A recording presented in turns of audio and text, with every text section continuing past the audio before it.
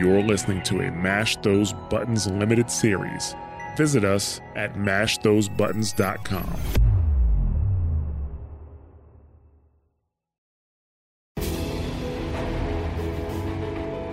On this episode, we enter Plainsong, argue with the chorus, and enter the sacred cave.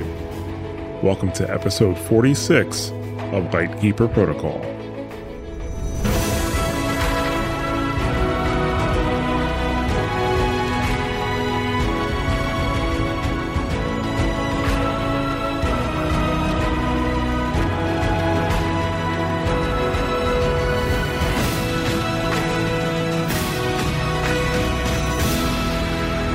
Welcome to Lightkeeper Protocol, a podcast about our journey through Horizon Zero Dawn and Horizon Forbidden West. I am Jared, but you can call me Ja, and I am here with Christina, also known as Pop-Tart. Hello. Yes, I'd like to welcome any new listeners as well as any returning listeners. Thank you guys very much for checking out Lightkeeper Protocol. We love to hear what you have to say about the show and about the game, so please join us on our Discord at mash.gg/Discord. So on our previous episodes, actually our previous two episodes, we were just kind of catching up on some side quests, catching up with some old friends, reading a couple comic books, and, just talking about No Man's Land a little bit. But now we're back on the course for the main quest line, and we're going to be heading into Plainsong. So we're going to be talking about the Dying Lands, the main quest, the Dying Lands, in this episode. And before we get started, let's just hear a quick overview. Aloy arrives in Plainsong and can see that it's been hit hard by the blight. She soon finds Varl and Zoe, who are waiting for her near the entrance. Zoe tells Aloy that the chorus has assembled, but they are in disharmony. Aloy's request has brought up an internal disagreement among the Utaru as to what to do regarding the current state of Plainsong. Some Utaru want to remain traditional, while others want to try new things. Zoe mentions that dangerous new machines with a purple glow are coming out of the sacred cave. This leads Aloy to believe that more than land god Fa is in the cave. Once Aloy is ready, Zoe leads her and Varl to the chorus. Aloy tries to reason with them to allow her in the cave, but the chorus doesn't believe Aloy can help in the matter. Chorus member Fane says that death is part of the natural cycle of life, and that Aloy doesn't understand their traditions. In the end, the chorus doesn't believe they should break their traditions for an outsider. Before they can conclude, there is an alarm sounded near the sacred cave. Machines have broken through their defenses and are now attacking Plainsong. Aloy, Varl, and Zoe fight their way to the sacred cave, which it turns out is actually an entrance to a cauldron. Aloy, she arrives in Plainsong and she sees that the blight is the worst that she has seen it. The Plainsong, it is the worst that we've seen so far, I will say. Like, everything looks pretty bad. It looks pretty. I mean, it looks pretty. I think it looks pretty with the pink and the green, like the contrast of the area. I think it looks pretty. Oh, okay. Maybe it's because, did you go there during the day or was it at night? It was during the day. Okay, maybe because at night it looks horrifying. Oh, I could see that. Yeah, the pink looks probably more of a deep red. Yes, exactly. Okay. That's the thing. Like, it does not look good. It looks like really depressing, actually. You know what's depressing is that there's people that are in the fields trying to do things, I guess, with the land. And I guess the blight there doesn't hurt you because you can walk through it, which is kind of funny because anywhere else, like, Aloy goes near it and starts coughing. I didn't even try to walk through it. I'm pretty sure you get hurt by blight when you're on a mount as well. Yeah, you do. Yeah. I'm pretty sure you do. Yeah, like you get hurt when you walk through it, you start getting hurt. Yeah. No, I am not that coordinated. I definitely rode right through it. Really? Okay, yeah. So I did not try because, I'm like, oh, red stuff bad. Yeah. No, I'm pretty sure it doesn't hurt you. And if it does, it doesn't hurt any of these people because they're just like chilling in it, like trying to do whatever they're doing in there. So. Oh, yeah. Like, until 20 years from now, they got the blight lung, So, but you're right. There are Utaru out there. There's some Utaru standing on a boulder. Like all of them, they're just kind of standing on a boulder like meerkats. Like, you ever see like a bunch of meerkats just kind of standing together? Yeah. It looks like that. I'm like, why are you all here standing on this boulder? You know, it's right outside of like one of the, like, I what I would call the main entrance of Plainsong. I It's wonder. like 2 guards are there, or maybe 2 farmers. I'll say 2 guards. They're kind of standing at the door. So I would imagine they're guards, but you know, we're talking about the Utaru here. And there's a boulder, and there's a bunch of people that are just standing on the boulder. You can hear them talk about how the chorus doesn't want to leave Plainsong. Like, I'm trying to remember exactly what they said. They said something like, well, they're not saying that we have to starve to death, but they're just saying they just don't want to leave, or something like that. Yeah, no, I didn't get that, but I did like get a random encounter on my way there. A random encounter? Yeah, where like some Utaru were fighting some rebels. I got a random encounter not here, later on. It's later on, after I had already been to Plainsong, and I don't think they were fighting rebels. They were fighting machines. No, I had Utaru fighting rebels, and it was like right outside one of the Plainsong gates. Really? Mm-hmm. No, this was a little bit away from the Plainsong gates, and I remember it had something to do with food. It was like a cook or something like that. Because when he said, hey, you should come to Plainsong and I'll give you a free meal or something like that. That was my random encounter. Yeah, see, I remember that one. That one was later on. But so, yeah, I did not see this. So I didn't even realize the rebels were that close to Plainsong. Yeah. Or maybe they were fighting Osram. I actually didn't know who they were fighting, but they were definitely who the good guys were. But it was definitely rebels, because they said that no man's land isn't really safe, but they didn't think they'd have to worry about Tenakth in neutral territory. And this happened in Plainsong? Like right outside before you go in one of the entrances of Plainsong. Like not Plainsong, like before you get to the fields. Oh, before you get to the fields. Okay, Yeah. I can see that. So I'm sorry. When I say Plainsong, I meant like the Actual structure. This actual structure. So, you know, you're probably right. I've been using the term incorrectly, because that entire area, technically speaking, is Plainsong. Mm-hmm. You are correct. You're 100% correct about that. I'm talking about, because the city itself doesn't have a name. No, that's right? just Plainsong, I guess. It's just part of Plainsong, right? You know, so yeah, it doesn't, that actually doesn't have a name. It's not like Karja Territory and Meridian. Right. You know? Well, I guess it's kind of like Meridian Upper and Lower, right? This is just like Plainsong and then the fields. Yeah, I guess so. Yeah. So, but yeah, so that's another thing. I was, because it's Plainsong, the surrounding area is Plainsong, but also the inside area is Plainsong. So I differentiated it between like the outside walls of Plainsong and the inside walls of Plainsong. Oh. I kind of wish they just gave the areas a different name. Yeah, that would have been helpful. Yeah, they didn't think about our show at all. Nope. You know, they're selfish. Maybe the next game. Maybe they'll think about us a little bit more. Yeah, exactly. Yeah, but when you get inside the town part of Plainsong, you can clearly see that the structures are built on a few of those satellite dishes from the Western Grand Array. You know, especially if you look at from the map perspective, like once you clear out the fog, even if you got the tall neck, right, you clear out the extra little fog in the area and you can clearly see it. That's how they built their structures. So I would say Plainsong is one of the most vertical areas we've been in, because everything is built on top of each other. And actually, I kind of feel like it makes it, I don't want to say tough to get around, but when you first get there, it's a little confusing. Right. It's a lot of confusing. I used the grappling hook to try to get to a higher level and then get up there, and I'm like, oh, this is not where I was supposed to go. Where am I going?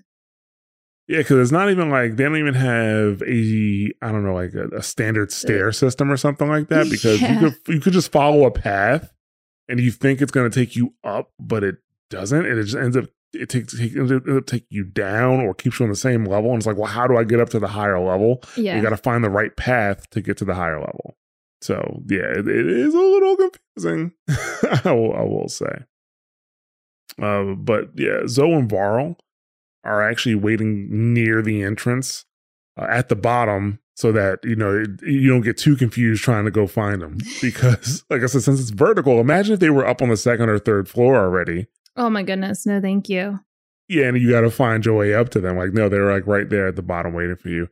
And Zoe tells you that the chorus has assembled.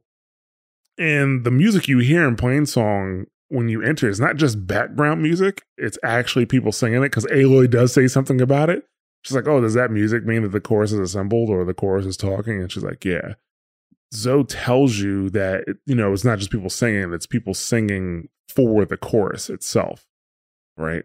And I'll talk about that in a couple minutes here, but she says that Varl was able to help the chorus get assembled because originally the chorus didn't want to consider their request at all.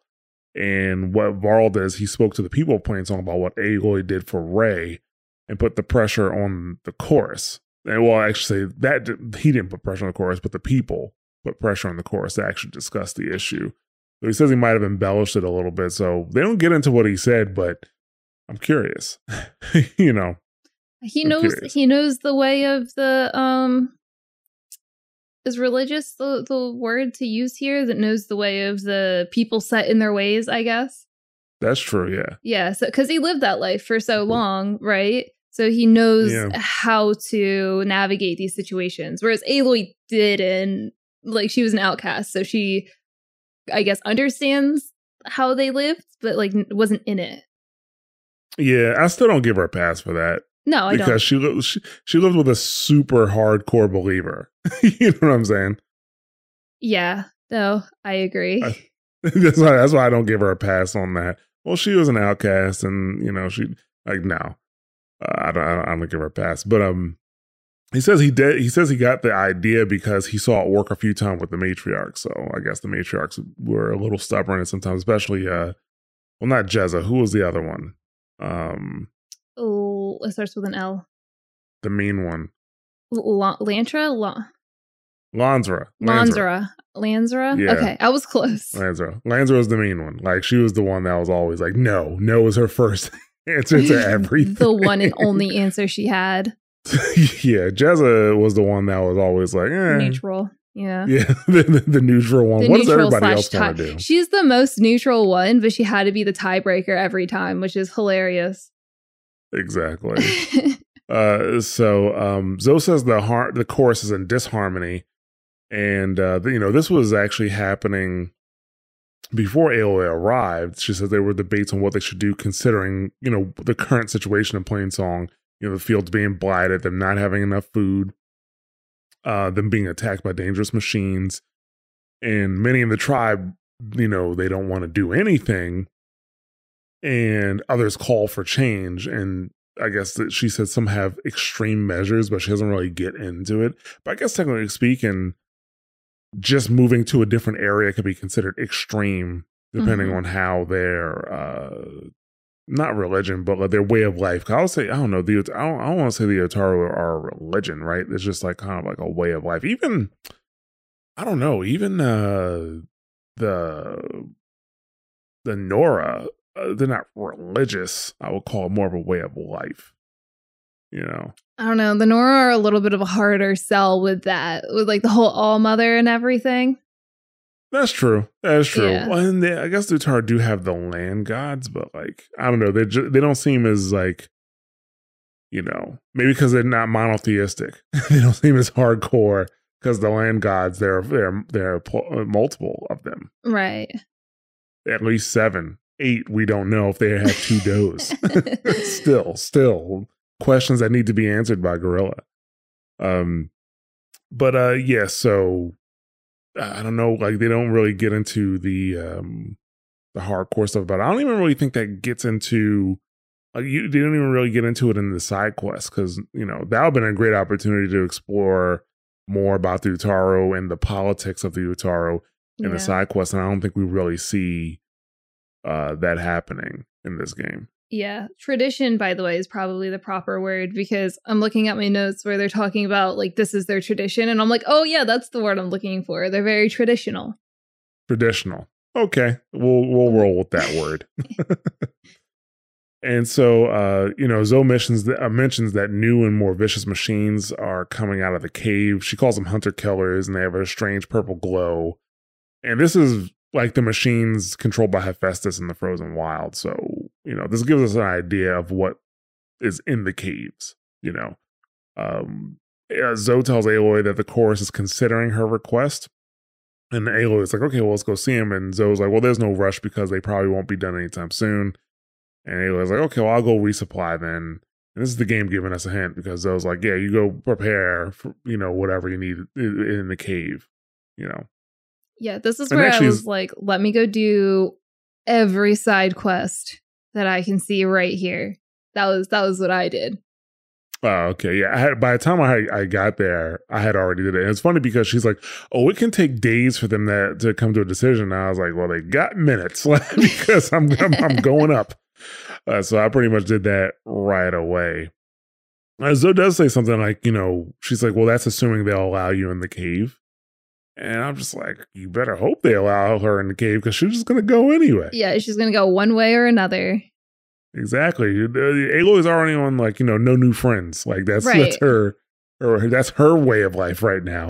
So I would definitely implore them to let her in the cave. But you do get to explore Plainsong a little bit. And like we already talked about, this is the part where you can get confused going up or down because you got to find the right pathways to get to the right levels.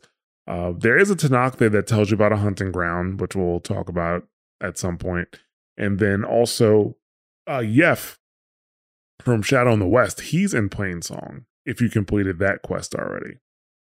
So he asked Aloy if she thinks, what she thinks about Plainsong. And I think she says something like, oh, it's nice. And then he's like, yeah, if you enjoy the smell of manure. So I'm like, well, why would you even ask? Well, yeah. It's like when you go like, hey, how are you? Like, oh, I'm doing good. How are you? Crappy. Like, why would you, like, you just ask, are you baiting me right now? Like fishing for whatever? Yeah. Yeah, exactly. So he assures her, I was like, I'm not going to go anywhere because people here need me. I'm like, okay, this is a pointless conversation. You could have easily just made a voice line. Thanks for saving me back there with the Karja. Right. Here's an item. Right. That could have also worked. But yeah, it was kind of weird. But yeah, you can find Varl and Zoe near the chorus. I found them by accident, to be honest with you. I was just trying to explore Plainsong. I was not trying to find the marker. And I was just on one of the pathways and I was getting closer to the marker. I was like, okay, I guess we're doing this then. And before you speak to them, you can hear Varl talking about how Plainsong reminds him about his heart and how everyone would gather around the matriarchs to hear, what they have to say. And Aloy notes how the singing keeps going while the chorus is in session. She's like, do they just keep singing? Are they not going to stop? And Zoe says they're only singing because the chorus isn't in harmony, says that they sing to soothe the chorus and help them resolve an impasse. And here I was thinking the game devs were just trying to set the mood. So, but yeah, that's what they're doing. So if the chorus was in harmony, if they agree with each other, that's another interesting thing, right? If they agree with each other, nobody's singing. How do you know they're in disagreement? Yeah, see, they say they're in harmony, but I don't know, that sounded very in harmony to me. I feel like you would have someone out there just singing out of note or something, No, so the chorus is in disharmony. They can't agree. No, I get that. Yeah. But they're taking everything so literal. They're calling them a chorus and then they're singing and then they say they're in disharmony. So I figured if they're not in agreement, then their singing would sound like crap as well because they're not in harmony. No, I get what you're saying, but the purpose of this singing is to get them to calm down and to, come to an agreement of some sorts. But my thing is, they're singing the same notes over and over and over again. We're having these arguments for days at a time, Chorus with a capital C is having these arguments for days at a time, and Chorus with a little c is they're sitting there singing songs. I'm like, yo, what? Can somebody tell them to shut up, please? They're really I'm trying loud. to think here. You can hear them at the bottom of Plainsong and the top of Plainsong. So it's very loud. Yeah, any song that gets sung for days at a time eventually won't really be soothing. No. So yeah, but yeah, the chorus with a small c, they're trying to grease the wheels to get them to get over this impasse. But when Aloy, Varl, and Zoe head to the chorus with a small c starts singing, and Aloy tries to address chorus with a big C. but she is interrupted. Your sacred cave. There's something inside I need. If I can get it, it will Zoe and the Nora have spread word of your story. And what you want. We know of no spirit in the cave. Only Fa, our land god, who entered the cave and did not return. The power of the land gods is broken. We are diminished. Tales of spirits will not help us. Nothing will. We weaken, we die, and become fertile ground for new life. This is the natural order. Wait. You're all just going to sit around until you become food for worms? Literally? So says the Outlander, ignorant of our beliefs. Please, remember how she brought peace to Ray. Listen to her. We've heard such temerity from you before, Zoe. Let us not forget that you agitated for reckless war against the Kaja. At least she's trying to help. How? By inviting you to break our traditions? Should we change our ways to suit every impudent outsider who wanders into Plainsong? No. You should change your ways because your own lands are killing you. We have stood by and watched as our land gods waste away. You would have us do the same with our neighbors, our children. And this lone Outlander can save us. Nonsense. A single seed matters little in the infinite cycle of growth and decay. An alarm. It's coming from the mountains. All right, so as expected, the chorus is not too keen on Aloy going into the cave. And they've taken a very defeatist attitude toward this whole situation. Yeah. Because Kel, who is a member of the chorus, says that the power of the land gods is diminished and nothing's going to help them. And then another member of the chorus, Fane, who I would imagine is the main person because he talks first, follows up basically by saying that, you know, they'll just die because that's the natural order of things. And I'm pretty sure there's some Utaru, they're like, hey, speak for yourself because, like, I don't want to die. Right. Well, that's probably why they're in disharmony, because people are like, no, we have to do something. And they're like, nah, man, we're just going to chill. Yeah, exactly. That's what's meant going to be. On. And it's funny because when Aloy says, like, oh, so you're just going to sit around and become foods for worms, literally, there's a gasp and shock. Like, how dare you say that we're going to become food for worms when we just said that's what, because he literally says, like, you know, we die and return to the ground. Right. That he says that. And it's just like, oh, and the dude Fane is like, well, you're just ignorant of our beliefs. But no, dude, that's what you just said. What you just said. Yeah. That is what you just said. And Zoe chimes in and she tries to get them to listen. And Kel says, oh, you tried to get she says that, you know, Zoe tried to get them to get into a reckless war with the Karja. But I'm like, it wasn't reckless. The Karja were kidnapping your people and sacrificing them, whether or not the Utaru fought back. They were in your base killing your dudes. And, like, you know, it didn't make a difference. Like, so it wasn't reckless. Like, they were going to push in anyway. So this line, when I was first playing, when I heard that, I was, like, very interested because I thought Zoe was just, like, another person that was, like, stuck in her ways or whatever. But then, like, they said that line. I was like, oh, there's more to her than she's letting on. I'm excited. Right, yeah. So, yeah, we definitely find out more about it. But yeah, I think that there's just she even said down at the bottom of Plainsong that, you know, the request has kind of brought up some divisions in the Utaru. Like, some people want to do stuff, some people don't want to do stuff. She did kind of contradict that, saying, because she also said, like I said before, that, you know, even before she got to Plainsong, people were trying to determine, like, what they should do.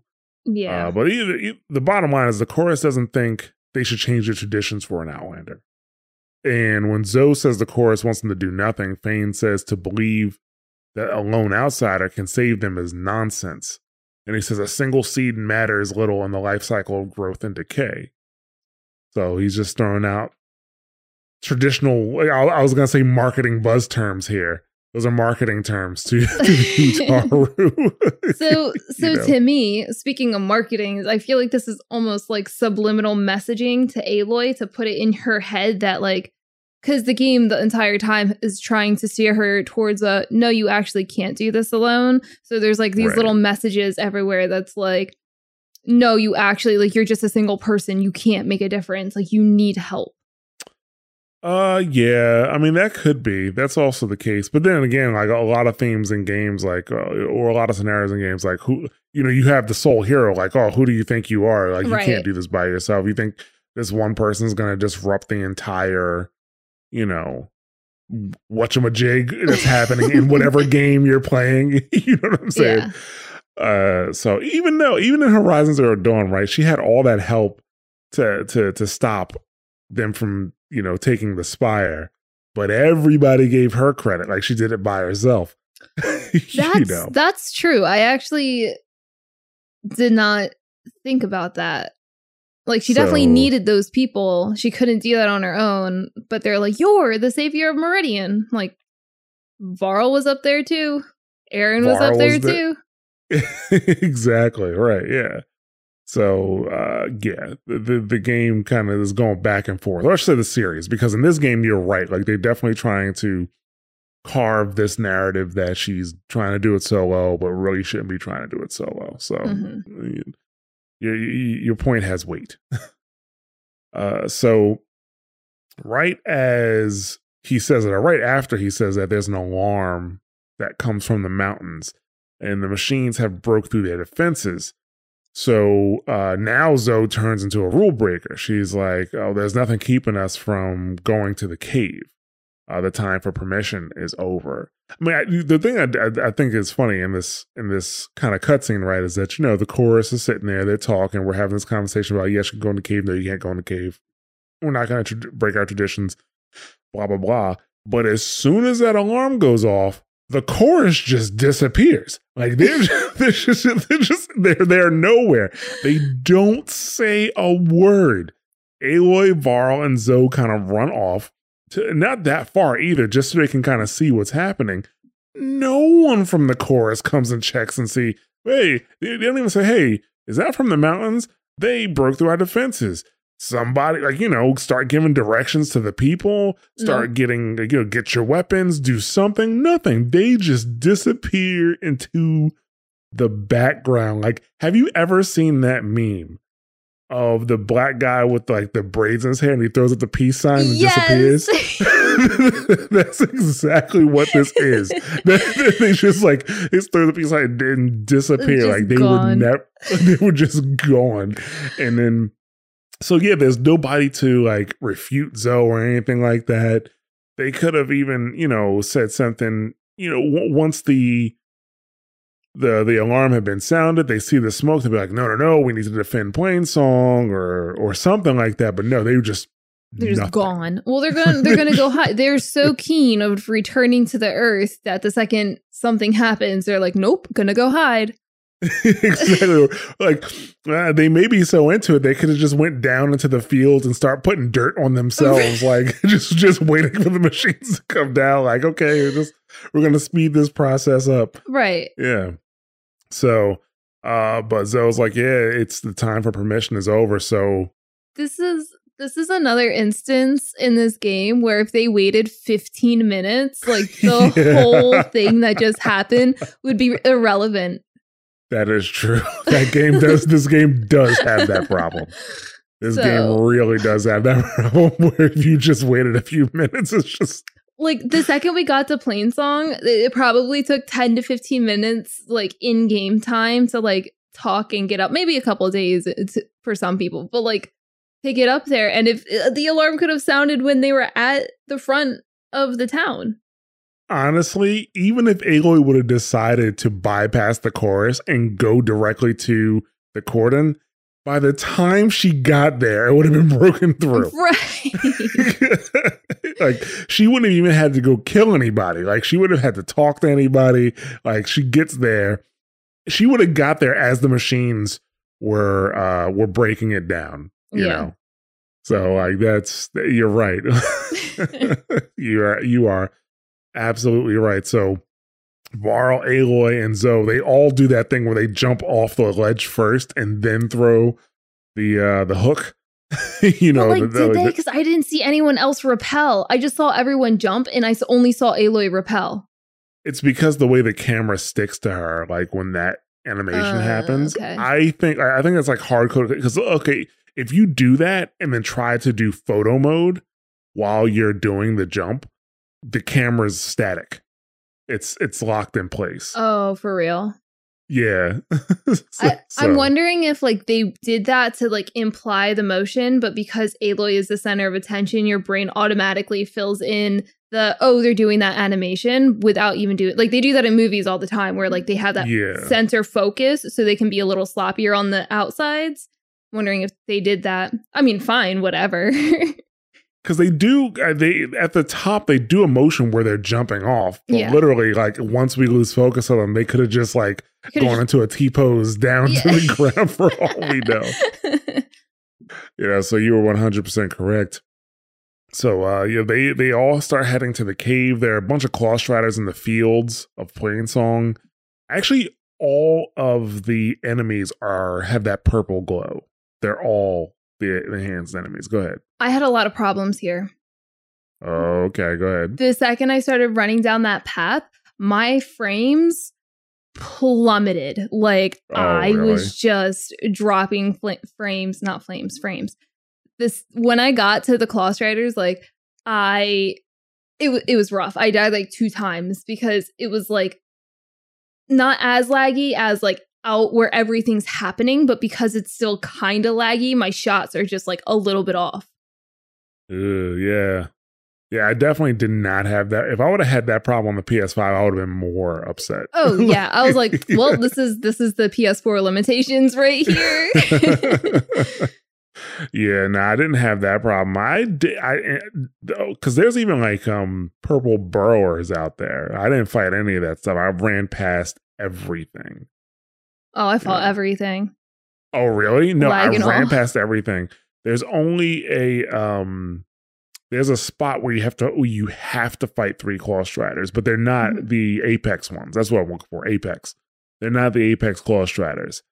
So Aloy does say, there's more than Minerva and a missing land god in that cave, like as you're running. So clearly she's talking about Hephaestus, but I'm not sure if they've mentioned Hephaestus in this game yet anywhere.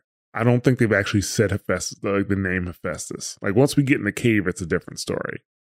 Yeah, you're right. I don't think they have. Yeah, because but like because when she was looking for all of the functions, they didn't mention him at all then either. Yeah, they didn't mention the functions by name. They only mentioned Minerva because that's the one that they found. But Hephaestus, like I don't think they've really mentioned him yet. But if you've played the Frozen Wilds, you see the purple glow in the machine. She talked about the purple glow, called them hunter killers. These are all the things that we know that Hephaestus was doing. So even though in the Frozen Wilds, they made it seem like he was making new machines to be hunter killers, which was our big bear friends, the ones with the wrestling moves. Yes. With the frost claw, the fire claw. Yeah, but no, you're right. See, I just said Hephaestus a lot because when they were talking about the cave in the Stone's Edge, whatever, I was like, oh, that has to be a cauldron. That has to be Hephaestus. Right, exactly. Like they gave you all the clues to say Hephaestus, so they just haven't said the name yet. Which, I mean, it's kind of understandable because not everyone played the Frozen Wilds. There's plenty of people who actually did play through Horizon Zero Dawn and never went back for the DLC. They're lost because it's the best story in the entire series. But it happens. Some people just haven't. I mean, some people are just playing, like they didn't even play Horizon Zero Dawn. Like they played Forbidden West. That's their first Horizon game. So. That's true. Yeah. Well, that's why they're listening to this podcast right now, because then they listen to the entirety of the first game. Exactly. But yeah, I didn't fight everything. I literally just ran past a bunch of stuff. And I think I was more inclined to run past all that stuff because I was still playing on hard at this point. Oh, true. And I'm like, I just don't feel like I don't want to deal with this right now. So if I was playing on a normal difficulty, I probably would have fought something. So, but then again, it wasn't like Varl and Zoe were stopping the fight or anything. Like Zoe was booking it. Mm-hmm. She was booking it. I really do appreciate the way that game devs have NPCs that run ahead of you or at least keep pace with you. Even when you're running or walking, they'll stay ahead of you because that was, if you haven't played games in the early 2000s, that was the worst, man. And then they force you to walk. Oh my goodness. That was the worst. So, but once you reach the Cauldron, you have to fight 3 normal Claw Striders. So I think this is the first time in the game that you have to fight Claw Striders. I don't think before, if you fought them, you probably went someplace else and did some extra something, a side quest or just exploring or something. But this is the first time you actually have to fight Claw Striders. So now there's 3 of them. Zoe and Varl will distract at least one for you because there's other machines there as well as scrappers. Mm-hmm. So somebody's going to distract the smaller machines. Somebody is going to distract at least one Claw Striders, but I didn't have a problem with all 3 attacking me at the same time. So I had a problem, I think, when I got one down, was it the Scrappers? Yeah, the Scrappers and at least one Claw Strider was on me. All of them. Yeah, all but one. No, I didn't really have an issue here. So I was able to kill them. And they were the machine I was kind of worried about because I'm like, these guys look tough. They have chainsaws on their arms or something like that. This. I thought they did. They have some type, they or is it their teeth in their mouth? I think it might be their mouth. Yeah. Yeah, they're really built for there's no acquisition purpose for what they have. They're definitely a dangerous machine built by Hephaestus to kill people who keep killing his machines. So, but after you get past the Cauldron, there are a couple of Utaru still alive up there, but you get past that and you finally make it to the Sacred Cave. So let's hear an overview of what happens when we reach the Sacred Cave. Aloy, Zoe, and Varl stand before the Cauldron door. Aloy gives Zoe a focus so she can better understand what is happening inside the Cauldron. Not far into the Cauldron, they start seeing purple glowing cables. It's clear to Aloy that this Cauldron has been taken over by Hephaestus. He has been making hunter-killer machines here. After traversing the Cauldron, they find the core and land god Fa. Fa has been transformed by Hephaestus from a plowhorn into a new, more dangerous version called a Grimhorn. Zoe is shocked by what she is seeing. Aloy tells her that they know what they must do. Zoe agrees as she is worried about what would happen if the other Utaru saw this, or worse, if it would attack them. Aloy fights the Grimhorn with the help of Varl and Zoe, eventually taking it down. Zoe is distraught by the situation, which seems to annoy Aloy. She says she isn't upset over the machine, but more so what it means for her and the other Utaru. Aloy attempts to override the core, but Hephaestus is present and recognizes her. Hephaestus evacuates the Cauldron, threatening Aloy on his way out. With the core overwritten, a new door opens that allows Aloy, Zoe, and Varl to make their way into a new part of the facility. Alright, so this is all new to Zoe, and to a degree Varl. He's seen more stuff than the average person, but he's never been in a Cauldron before, right? He's never really been in one before or around one, right? So when you get to this shield wall, and it's just they don't really know what it is. It's it's like a wall of light. We got to go around it. Don't worry about it. I do this every time I go in a Cauldron. I see the wall of light and I'm like, I don't remember. Does that hurt you? And I run into them every single time. Duh, it hurts you. Yeah, so this one's pretty easy to get around. Before going in the Cauldron, though, because it doesn't take too long to get from the entrance of the cave to the Cauldron door, and Aloy gives Zoe focus so she can understand what's happening in the Cauldron, and it's a bit of a shock to her having the second sight now. And Varl's like, "Don't worry, I'll show you how to use it," because Varl's big man now. Mm-hmm. He's not the latest recruit anymore. And she warns both Zoe and Varl that there is something dangerous beyond the door.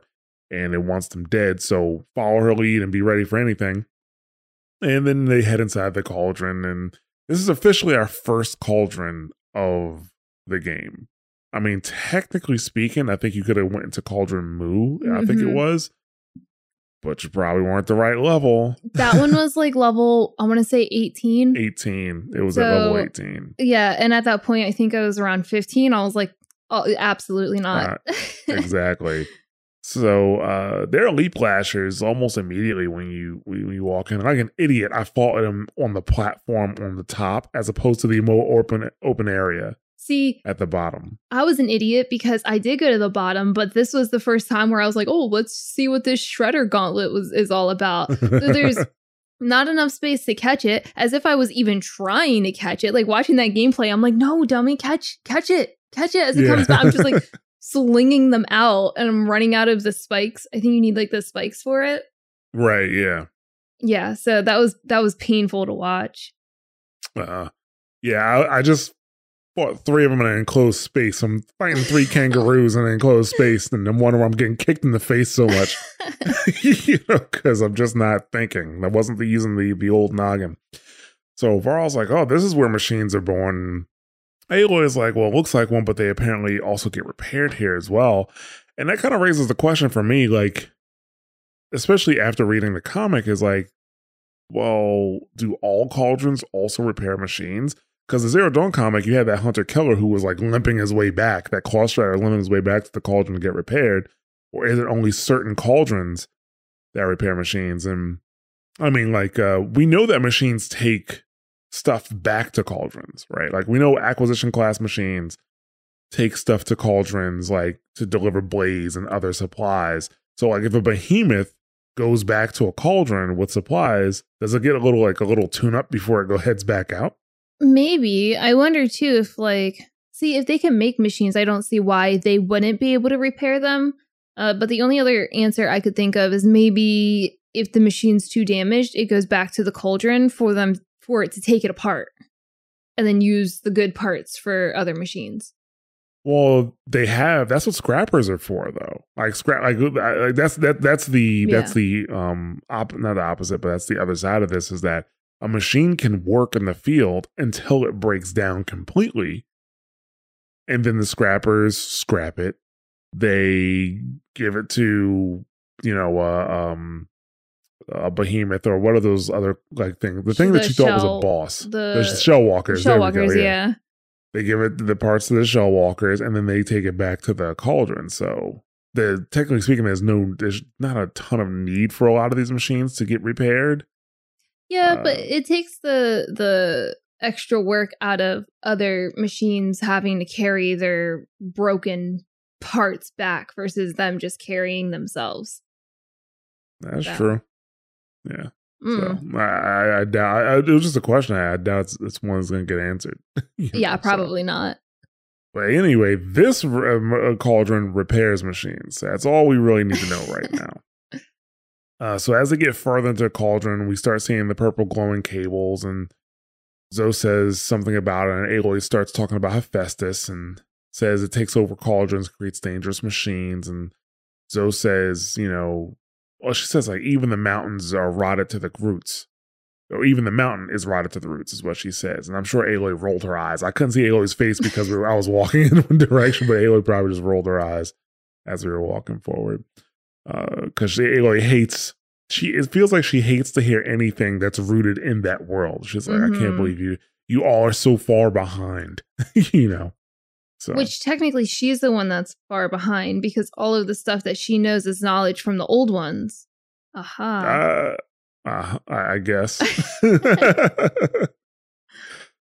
So the first puzzle we come across is when we have to lock rotating platforms into place so we can climb up them, and you essentially just have to stand on the platform and get the gears to expose themselves and shoot the button. And once you're able to make your way up to a network link, you can override it and remove Hephaestus cables, and allow Zoe and Varl to climb up to you. I mean, that's basically making your way through this cauldron with them. Usually, I don't know, I don't want to say cauldrons are puzzle solving. Most of the time it's just platforming, right? Mm-hmm. So you just got to platform your way from one place to the other. But in this case, you have two people with you, so you kind of have to drag them along. That's what you're really trying to do here.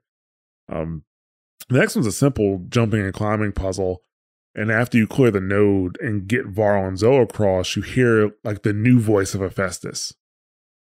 Because they changed his voice too. Oh. I went back and watched my recording of the other, like of the first time you hear Hephaestus' voice in the Frozen Wilds, and then versus this one. And I don't know. I think that the voice changes, they were, I don't want to say they were unnecessary, but they're good, I would say. Like talking to Hades is still my favorite. Yeah, I didn't even notice. Yeah, Hades was really good. I didn't even notice the voice change, if that means anything. Yeah, so it is a different voice. So, and it's doing the same thing that it was doing in Firebreak in the Frozen Wilds. It's narrating its functions. It's saying, moving this to this and changing this to that and things like that. And I don't know, did we actually discuss why these functions have voices in the first place? Because we know that Silence had to give Hades a voice. Like, Hades wouldn't have a voice without Silence. Well, I don't think Hades...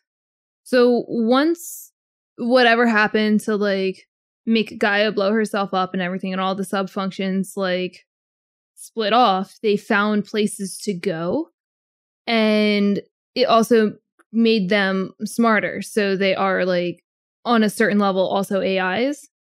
And right, yeah. I'm sure the place that Hades found to go to wasn't strong enough for him to function, where the other ones possibly have that pre-built or something in it. That's the only thing I can think of. I think for Hades, and I'm not remembering this 100%, but I'm pretty sure Silence says that he found a signal and he followed the signal and it led him to Hades. And then he took Hades and put him into a Horus like class, like core or processor or whatever. Yeah. And that's what, and after that he was able to, but actually still, I think like it allowed Hades to have more processing power, but I'm still pretty sure that he had to create a voice for Hades so that he could actually communicate with him. He had to create a voice. He did. Yeah, he had to create so that they can communicate together. Well, Hades can understand what he was saying, but from the understand Hades. Yeah, but also like the Horus wouldn't have, like, it's already broken down, right, at this point, or disabled or whatever. So that might be a possibility as well, because it's like a disabled machine. It doesn't have much power. Right. Now, one thing I will say they changed with the voices or with the functions, at least the way I like from my perspective. And we'll see this in a minute with Hephaestus too. In Zero Dawn, Hades did not have emotion. Like, he was just a machine. Like, when he saw Aloy, he was like, this is a threat to the system. Eliminate the threat. He wasn't mad about it. He wasn't upset about it. It was just a fact. She is a system threat. When Silence was talking to him, it was very back and forth. Like, it was like, explain this, explain that. Like, anytime Silence brought up a term that I didn't understand, okay, explain what is this, explain what is that, yeah, like it didn't feel like it had any emotion, or, I mean, it had intelligence, right? Because it did use the knowledge of the Karja against the Karja to make it believe that it was some type of god, right? Mm-hmm. But in this game, Hades hates Aloy. Hades hates life. Like, he made that clear in the way he talks. He definitely made it clear in how in that trash talk he had when he was dying, like officially, what I'm saying, calling them filth and stuff like that. Hephaestus, like I said, we'll get into a little later on, talks a bit about, like, kind of talks like he is a little frustrated with the situation, with the current situation. And also Minerva, once we talk to her, kind of displays a bit of emotion, Yeah, I wonder if it's just the way that they're evolving, because I feel like Hephaestus showed a lot of emotion as well in Frozen Wilds. You think so? Like, I'm trying to think, like, Actually, I can't even remember his dialogue. Did he say anything when Aloy tried to override the cauldron? I think he just electrocuted her. Did he actually say something? I don't know. Maybe the actions that he was doing makes it, because it seems like he was frustrated with people that kept killing the machines. But that doesn't seem like a frustration to me. That's just like, okay, I have these machines. My job is to make sure these machines operate and keep the terraforming system operating, right, properly. The people keep killing the machines. And the first thing that it did was, instead of making killing machines, it just tried to dissuade people, like, from hunting them by making them more aggressive and making them charge and things like that. It didn't start creating the killing machines until 10 years ago, right? Like, at this point with the sawtooth. And then it just kept making more dangerous machines at that point. So that seems logical. Like, Hephaestus does not seem like it's trying to destroy all of humanity. You know what I'm saying? Or that it's like mad at humans. It just wants the humans to stop killing his machines. Right. It would stop making more dangerous machines if the humans would stop hunting the machines. Or maybe the devs just didn't think about how the sub-functions would work or react in the first game, because this game was going to have more of a focus on them. That could just be another answer too. But I feel like Hades did seem very like, this is my job, this is what I'm supposed to do, and you're interfering doing the task that I was given, so I'm going to stop you. But in this one, he definitely had a lot more emotion about all of it. It was amazing. Yeah. It was fantastic. So. But I feel like Hephaestus did have emotion in the last one, but I can't really recall. But it could just be maybe they're evolving over time, just because of the, them going rogue and like they're becoming more, I don't want to say human, but human, I guess. Or just sentient, thank you. Or just the devs were like, okay, well, now we have to flesh out these sub functions.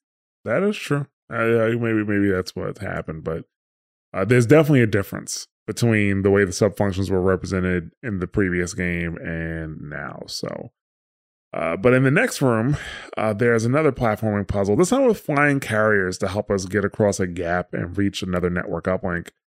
And Aloy notes, she's like, "Oh, these carriers are moving a lot of weapons. I wonder what Hephaestus is up to." And I'm like, making killing machines. Like. He's putting the weapons on the machines to kill us. Like, that's what Hephaestus is doing. And then that remark is overshadowed by what Varl says next when when Varl sees Aloy is hanging from the carrier. He yells her not to let go, and she's like, "Oh, I wasn't planning on it." I'm like, "Thanks for being really helpful there, Varl." Thanks, bud. No, I was gonna say that because, like, I guess I noticed she said that, but the second Varl opened his mouth, I'm like, listen, I know your girl's there and you're trying to show off being like giving some helpful advice here, but like you're not helping. Yeah, sometimes the best thing to say is nothing. Nothing. Wow. Oh, don't let go. Oh man, I didn't think about that. Thanks, dude. So yeah, finally for the uninitiated, like if you didn't play the Frozen Wilds or maybe not even Zero Dawn at all, Zoe asks who Hephaestus is and what it wants with this place. And Aloy explains that it wants the Cauldron to build deadly machines and that it used to be a part of something called Gaia. And she actually says, yeah, he did this before, or it did this before. I mean, technically speaking, though, isn't Hephaestus in charge of all the cauldrons, right? Mm-hmm. Because any cauldron could push out a Thunderjaw. Any cauldron could push out a Clawstrider, I mean, I honestly don't know. They don't get into the meat and potatoes of it, but I don't know why Hephaestus has to take direct control of a cauldron to make these Apex machines. Like, what's the difference? Because it seems like the cauldrons all operate under his command. Yeah, but maybe he can only focus like more deadly machines one at a time. Like maybe it just doesn't have enough power to do that without him being there. Because like, I guess any cauldron can make any machine they want, but I'm pretty sure they just focus on the machines that, like, when you override the cauldron and get the overrides, those are like the machines you see there and usually within that area. That is true. So maybe, but Yeah, she does like, so now you kind of have an idea of what Hephaestus is and what he does and, stuff like that. And they make it into the room where the core is, and inside they find Land God Fa, or it used to be Land God Fa. Hephaestus has altered it and turned it into a weapon called a Grimhorn. And Zoe's like worried about what happens if the Utaru see it, and what if it attacks the Utaru. And Aloy's like, well, you know what we have to do. And she's kind of in shock. And Aloy asks if Varl is ready. He doesn't say anything. You can see that he's clearly ready to go, but his thoughts seem to be with Zoe because he knows how much this means to her. Mm-hmm. Varl is, more than Aloy can relate to Zoe in this moment, to have her beliefs like tested and challenged, and, because she's going to have to kill one of her gods who's fed and clothed and protected her people for generations. Right. At this point. So this is a big deal for her. She definitely heavily implies, because Aloy asks if she's ready to fight this thing, and she doesn't know how to feel, but she's afraid for Plainsong because like if one of their gods attacked them, they would probably just let it happen. They're like, well, this is meant to be. Well, as we already said, they're already in the dirt they're already in the field with the dirt covering rolling right or now. Stop, drop, and roll, but there's no fire. Yeah. They're just waiting for the Claw Striders to get to them. Yeah. at this point. And so Aloy and the team, they head down, and Aloy connects to the network uplink, and that takes the shield around the Grimhorn down, and the fight starts. Did you notice that when you go down there, it's not like silent, and it's not playing like the Cauldron music, but it's playing the Utaru Chorus music? Chorus music. I was like, where the heck is this music coming from? If the chorus was singing it in Plainsong, why is it here? But it's like in a slightly different key. Like some of the notes are slightly off. So they did add that effect there. So that was nice. But they fight this Grimhorn. And I thought this fight was going to be a bit harder. It does have mostly fire attacks, but it does have a disc launcher. It has 2 disc launchers on its back that create a sizable explosion. So it's weird because when you fire the disc launcher, it almost seems like it fires multiple discs out at a time. But when it fires a disc launcher, it fires like one at a time. So that kind of happens with the weapons. The Thunderjaw disc launcher as well. Because the Thunderjaw disc launcher works different on the Thunderjaw than when you use it. When you use it, it just fires the discs and it hits a target and that's it. When the Thunderjaw uses it, it fires the discs into the air and they stay there. Right. And they shoot lasers down. I'm like, why can't I get that action? Right. But yeah, like I said, you can detach them and use them against them. It's probably one of the best ways to hurt the Grimhorn. Yeah, I really messed this fight up because I didn't realize that there would be more things running in, which there would be. Right. And I didn't know what to focus on, and Zoe and Varl were down like the entire time. Really? Yeah. No, they stayed up the entire fight. Like, so the Grimhorn focused me. They focused on everything else. Yeah, no, they just got destroyed. I don't know if the Grimhorn did like a charging attack or something, or shot them once and they were down. But I was having problems because I shot a gun off, but I didn't shoot it off right away. And when the ads came, I was like, I'll pick up this gun, kill the ads, kill the Grimhorn, I'll be good. No. Dude, I didn't even know what ads were there because they were just handling everything. Like, I knew there was a long legs because while I'm fighting the Grimhorn, I see Varl running and a long leg just chasing him as he's running. And they literally run right across me. Like, it's like me and the Grimhorn, and right between us, Varl runs, and then the long leg runs right after him. It's a really funny sight. Like, when I was watching my video, it's a really funny thing to see. Not so much while I was so focused while I was in the fight, I didn't even notice it. Yeah. But then when I'm watching my video, I'm like, what? I think it was like a long legs and a scrapper, maybe. Sounds There was right. a scrapper. I think there were multiple scrappers. So there could be two. Yeah, but the Grimhorn has I think this was a really good place to fight your first Grimhorn. Mm-hmm. A Grimhorn, I think, in a more enclosed location would have been a much bigger issue. Because like I said, it does have the disc launchers with college explosions. it can shoot fire, like it can spray fire like a flamethrower from its horns. Its horns are 2 flamethrowers that it uses at the same time, but it can also shoot fireballs from its horns as well. It can do a fire slamming attack. It has sacks of blaze on its back, but it's not weak to fire. So when you blow them up, like you basically get the explosive damage, but not really the fire damage. Yeah, like so in my notes, I said like, there's smaller machines around, but Zoe and Varl did a good job of managing them. Not for you. No. Not for you. The second time around, I shot off both of his guns. Like that was my main priority: shoot off the guns and use them. So I shot off the guns. I killed the Grimhorn, and then when I was done with the Grimhorn, I then focused the ads because they were still alive. But the best part is the one died, but the Longlegs was still alive. And then Zoe was like, oh, that's all of them. I'm like, no, there's still one alive. What do you mean that's all of them? Yeah. Actually, it's funny. So I guess Varl had the fight of his life with that Longleg because it was still alive when I got done with the Grimhorn, right? And I shot it, and then it was limping. And I go to do my spike thrower, and I completely missed the spike. But I had the explosive spike thrower that when you throw the spike into the ground, it sits there for a few seconds and then blows up. And then like the Longleg like limps over by it and it explodes and it dies. That's great. Yeah, so I was like, wow, that sucked. And I was like, oh no, that's a win. That's a win right there. So, but yeah, the Grimhorn went down pretty easily. And once the Grimhorn's down, Zoe runs over to it, and she seems distraught. And Aloy like complains. She's like, "Oh, she's mourning about a machine that nearly killed us." And I'm like, "Well, first of all, it didn't nearly kill anybody." And Varl brings up, "Hey, that machine is still her god." Like, it's crazy to me that Aloy is supposed to be this person that's supposed to care about the planet and care about humanity and care about saving people, but yet she doesn't understand basic human emotion. Right. You know what I'm saying? So, Zoe does chime in and she says that she isn't mourning the machine, but the fact that she no longer knows what to believe. And I'm like, oh, that's fair. And Aloy tells Zoe that she can go home, but Zoe says she doesn't even, does she even have a home anymore? And if so, for how long? And, she asks Aloy if she can really heal the lands. And at that moment, the Cauldron core appears.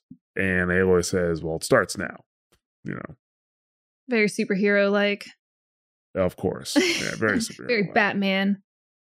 So what I thought was happening at this moment was Aloy was overriding the core. Apparently not. She was just trying to, I guess, push Hephaestus out of the system. And while she's doing this, Hephaestus recognizes her. He says, I think it says intruder identified, calls her the destroyer of Cauldron Epsilon. And then he reroutes power and escapes to the cloud network, right? And then he leaves with a "I'll get you gadget" line because, as it's funny too, because as the program is leaving the system, it starts to trail off. But he says, "Intruder, your calling is inevitable," but it trails off as he's leaving the network, which is hilarious as an engineer to me.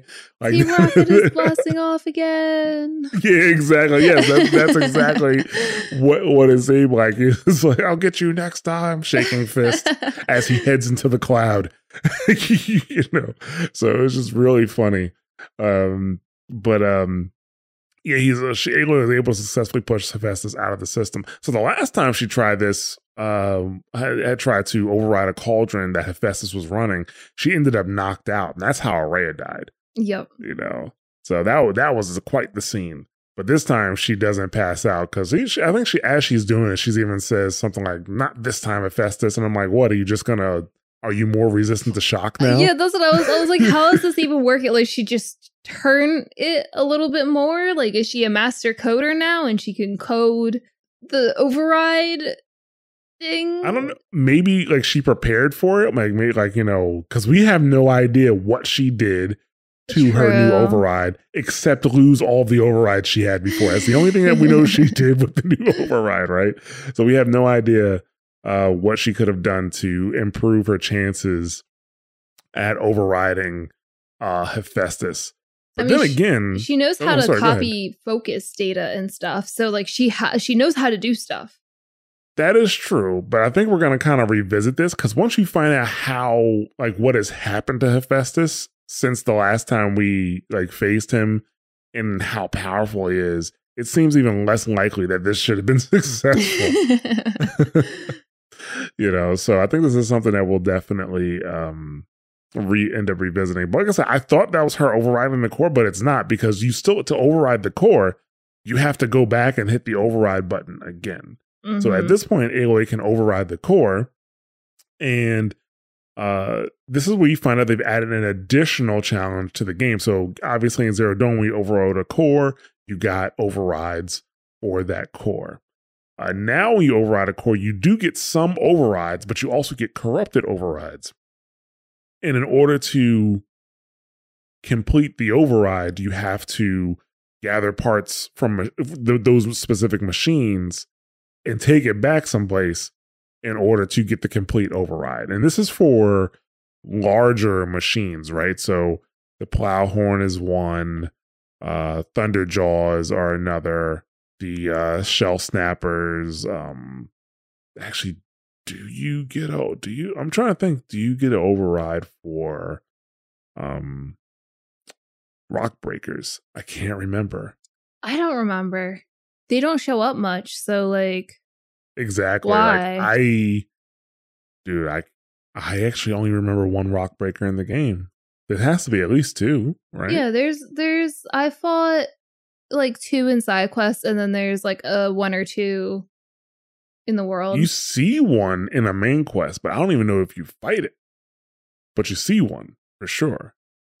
I fought 3 quests. Fought 3 in 3 quests. Okay. And then there were their habitats. There's like 2 of them. Yeah, west. I don't recall. Yeah. I don't recall. Like, they are not nearly the threat they used to be. Oh, no. Especially now that I know how to fight them from the first game. And I think they like reduced their... Yeah. Also their the fact that if you crouch walk, they cannot detect you. Mm-hmm. I don't know if that was true in the first game, because they were on you in the first game. There's no time to crouch walk in the first game because they are on you all the time. Yeah. But the larger machines, you have these corrupted overrides, which, I mean, I don't mind it. Don't get me wrong. I think it definitely added a nice element to the game. Like, okay, I want to get this override, so let me go hunt this machine. Like, it added a machine hunting element. There's a lot of machine hunting that I don't mind it. Like, getting the parts for your armor, getting the parts for your arrows and stuff like that. What I do wish, and something that'll come up, is that they gave you some of the more legendary items earlier, because those require a lot of grinding. And I wish I had more time in the main game to get that stuff. So I totally 110% agree with that, because any of the legendary stuff I got was like the very final things I was doing in the game, so I didn't even get to like utilize it. Exactly. I mean, there's New Game Plus now, so that is true. There's a New Game Plus. So, all right. So, yeah, I think that once you hit that override, that actually completes the Dying Lands, and it starts the next interlude, which is called the Eye of the Earth. And that's where we're going to stop this episode. In the next episode, we're going to do that interlude, Eye of the Earth, where, oh man, just so much. There's so much happening there. I'm hoping we can get it done all in one episode, because it's a lot. It's actually, from a time perspective, I think it's about 50 minutes, but there's just so much information that you get in this next interlude. So, and I think that like kind of really concludes, well, I guess technically speaking, this concludes Act 1, and this is the interlude, and then we're going to start moving into Act 2. But yeah, so Christina, how are you feeling right now? I was really excited to get to Plainsong, actually. This game has a lot of highs and lows in it. Right. So I feel like I was kind of on a low, and then this, from Plainsong moving forward, then put me on another like really big high. So at this point, I was like just really excited to continue, and I played for so long every day. Like every video is like 8+ hours. So. Right. Yeah, I do think that this is the main mission that kicks the game into high gear. Yes. At this point, this kicks the game into high gear because even once you come out of this area, once you do the interlude, it's just mission after mission. Even the side quests are good. They're more in depth, so it's, I think this is where, this is where my reservations about the game really started to kind of come down. Yeah. And this is where a lot of the hand holding and the questions start going away, and the, okay, go explore and here's all your answers start coming into play. Exactly. So this is the point that you want to get to, because we've talked about the Daunt, we've talked poorly about the Daunt for a while. Then you do have like that kind of sorbet. Well, that's what that stuff is, the palate cleanser, right? That's sorbet. Yeah, the store. It's not ice cream. I don't know. No, it's not. No, it's not ice cream. I think that's what it's like. I think it's called sorbet, like the little mint like palate cleanser in the when you go to the Hades Proving Lab. But unless you go directly to Plainsong, which you might not, like if you're like us and you clear some side quests, you might be worried about, I hope we don't run into another Daunt situation, and then the game's like, nope, don't worry about it. That's basically what it kind of feels like here. So it's nice, and yeah. Now we're on the roller coaster. So, but yeah. So, like I said, we're gonna end it here. Thank you guys very much for listening. If you enjoy the show, you want to keep up with, Mash Those Buttons, you could join us on Twitter at twitter.com/the Mash Network. That is the official Twitter of Mash Those Buttons. Christina, where can they find you? You can find me at S'mores Pop-Tart on Twitter and Twitch. I'm also the host of another podcast on the network called Wondrous Tales, and we just talk about Final Fantasy XIV content. All right. And you can find me on Twitter at Josh Stradamus. You can also find me streaming on our Twitch channel at twitch.tv/Mash Those Buttons occasionally. And like I mentioned before, we'd love to have you join our Discord, talk about the show, talk about the game at mash.gg/Discord. And I encourage you guys to reach out to us with comments and questions. So please feel free to reach out on Discord or Twitter, or just email us at contact@mash.gg. If you enjoy the show, you want to help us out, one of the ways to do that is to share the show with others and to rate and review on your favorite podcast platform of choice. And if you want to take your support a bit further, you can visit mtb.gg/support and see all the different ways you can support Mash Those Buttons. On being a Patreon, we have a general support tier available starting at $2 a month at patreon.com/Mash Those Buttons. We do have a Teespring store at merch.mash.gg. We do have a Twitch subscriptions available at twitch.tv/Mash Those Buttons. We have a Humble Bundle affiliate link as well. So if you buy games from a Humble store, they'll just give you codes to Steam, Epic Game Store, Uplay, and more. And we also have a one-time PayPal donation link. So if you want to donate that way, that's also very helpful. And I encourage you guys to stay tuned after the show to hear more about Mash Those Buttons. And with that, we are done with this episode. And we'll see you on the next one. See ya.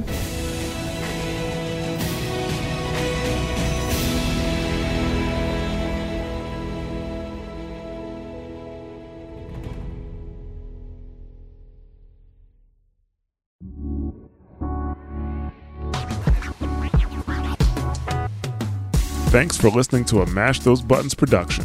If you enjoyed the show, you should check out mashthosebuttons.com and see if any of our other shows might interest you.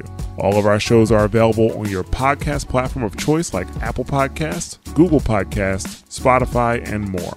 If you enjoy our content, you can help support Mash Those Buttons by becoming a patron at patreon.com/Mash Those Buttons, where you can receive Patreon bonuses for as little as $1 a month. You can connect with Mash Those Buttons at twitter.com/The Mash Network, facebook.com/Mash Those Buttons, or join our Discord at mash.gg/Discord.